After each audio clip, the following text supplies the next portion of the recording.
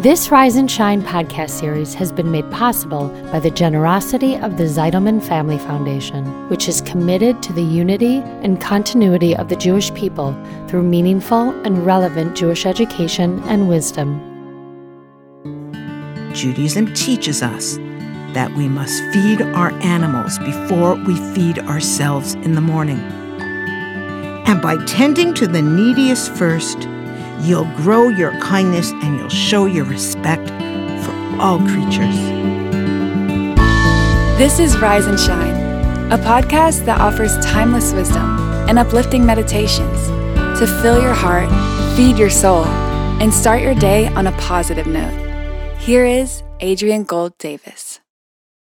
Years back, I remember phoning the pediatrician in utter terror. I remember waiting 3 hours for a callback where I sat on hold for another 40 minutes because one of my kids was standing with about 5 other little ones, burning ants with a magnifying glass. And I remember thinking that this might be a red flag to them becoming a future, God forbid, Dexter. And I was horrified. And I remember, like it was yesterday, her response to my story because she was super calm and succinct. She said, it's very common in little kids to imitate something they've seen without really understanding what it truly means. So your job is not to worry. Your job is to teach them right from wrong, to turn them into decent citizens of the world, or as I like to call it in Yiddish, turn them into mensches. Now, one of the primary ways to teach our children what it means to be a mensch is to understand, absorb, and fully manifest the mitzvah of kavod habriot. This means the commandment to show respect and kindness to all creations, from human beings through to the tiniest swarming bugs. This fundamental soul trait is also primary to the value of unity without uniformity, and its principles can be taught to the youngest of children. And one of the best ways to teach it is by getting a family pet. Now, whether that pet is a dog or a cat, a turtle or a goldfish, animals have one very important trait in common. They don't understand time, and they have a difficult time dealing with delayed gratification. And while human beings may not excel at this either, the Torah doesn't give us impossible tasks and commands. And this is why Judaism teaches us that we must feed our animals before we feed ourselves in the morning. Why? Because they simply cannot wait. They can't be told, listen, Rova, after Mommy has her coffee, I'll get you your breakfast. So be patient. Sit quietly, go back to sleep, watch TV, play on your iPad for a half an hour. Well, when your child is very small, it can be a great gift to them to buy them a small fish and leave it by their bed to feed first thing. Now, tiny hands can do that very well, even before the age of 3, I've noticed. And you want to praise them when they remember to do it, and you want to remind them when they don't. And you might even say something like, that fish doesn't understand waiting for a few moments. It causes the fish discomfort to wait to be fed. And by tending to the neediest first, you'll grow your kindness and you'll show your respect for all creatures.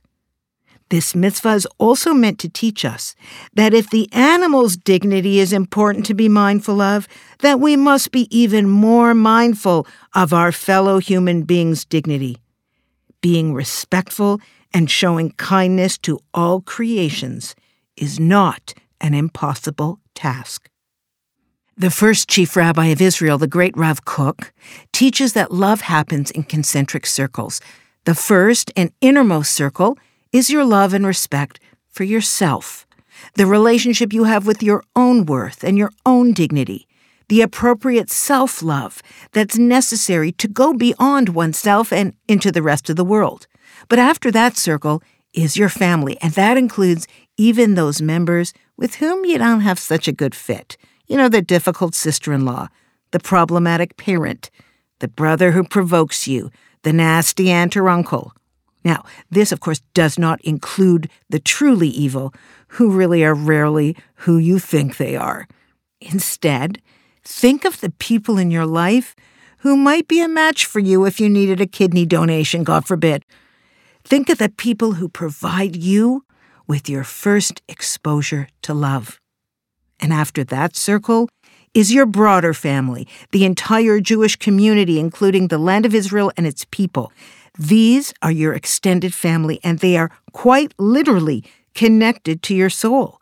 The Torah teaches us that there were 600,000 core souls that left Egypt and stood at Mount Sinai to receive the Ten Commandments. And part of your soul was there. We Jews were deeply interconnected at a soul level.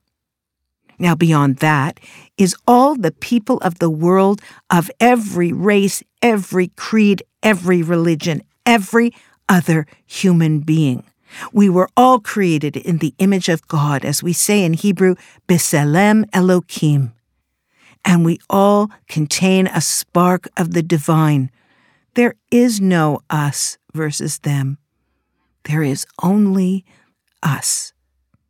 Now, beyond that circle are all the animals and every single creeping, crawling thing on planet Earth. Rav Kook enjoins us to have a solid relationship with ourselves, the center circle, because it's your relationship there that will inform your relationships with the other concentric circles.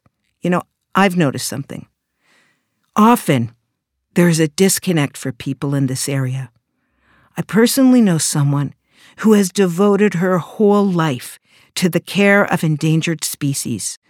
All of her charitable dollars, her time, and her love are devoted to this cause. Now, this is without question a noble endeavor, but she doesn't seem to notice that her brother-in-law has been out of work for a year and can't make his mortgage payments, and that her sister is suffering and struggling to put bread on the table. And this is an issue, because as much as we care about the world, when we fail to see what's right in front of us, well, then we're navigating those circles incorrectly. So if you've got a kid who likes to squish bugs like one of my kids did, well, don't worry, you're not raising a serial killer. This is a normal phase of development for many children, but you want to teach them this principle. God asks us to treat all of his creatures with respect and care. And if a child points out differences in appearance, in ability, in race or color, try this response to them. You know, honey, God makes all human beings in his image. The outside of a person is always going to look different, whether it's their face or their smile, their body, their skin color. But the part of the person that makes them human, well, that's the soul inside of them. And just like God makes different colored and shaped fruits and flowers for us to enjoy, well, he also makes people that way too. And there is no better flower or fruit or look of a person, because once you get to know a soul, you don't focus on the differences anymore, only on what we have in common. Or we'll get to a place where we can celebrate our differences.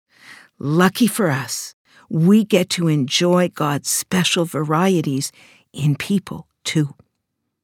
This is what it means to focus on what unites us rather than what divides us.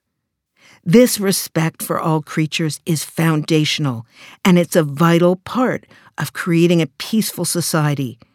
Teach yourself and your children by modeling a wider variety of relationships and friendships. Open up your tent and welcome in those who look and act and think differently than you do. Because when we achieve this, everyone benefits. We love ourselves more. We give the gift of decency to our families.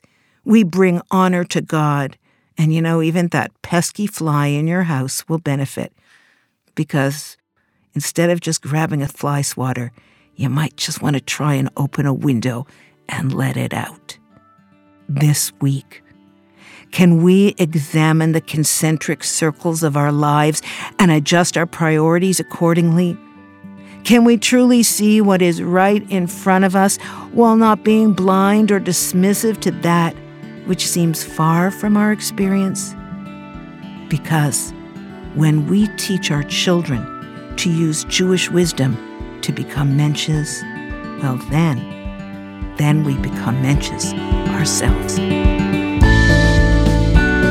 Thanks for listening to Rise and Shine. Don't forget to rate, review, and subscribe to Momentum Podcasts on Apple, Spotify, or wherever you get your podcasts. Join Adrienne again next time for more timeless wisdom and uplifting meditations that fill your heart, feed your soul, and start your day on a positive note. This podcast was sponsored by the Zeidelman Family Foundation. Spread the wisdom. Inspire Jewish individuals around the globe by supporting Momentum's podcasts. To sponsor, contact podcast@momentumunlimited.org. You're listening to a Momentum podcast. For unlimited inspiration, wisdom, and empowerment, visit momentumunlimited.org.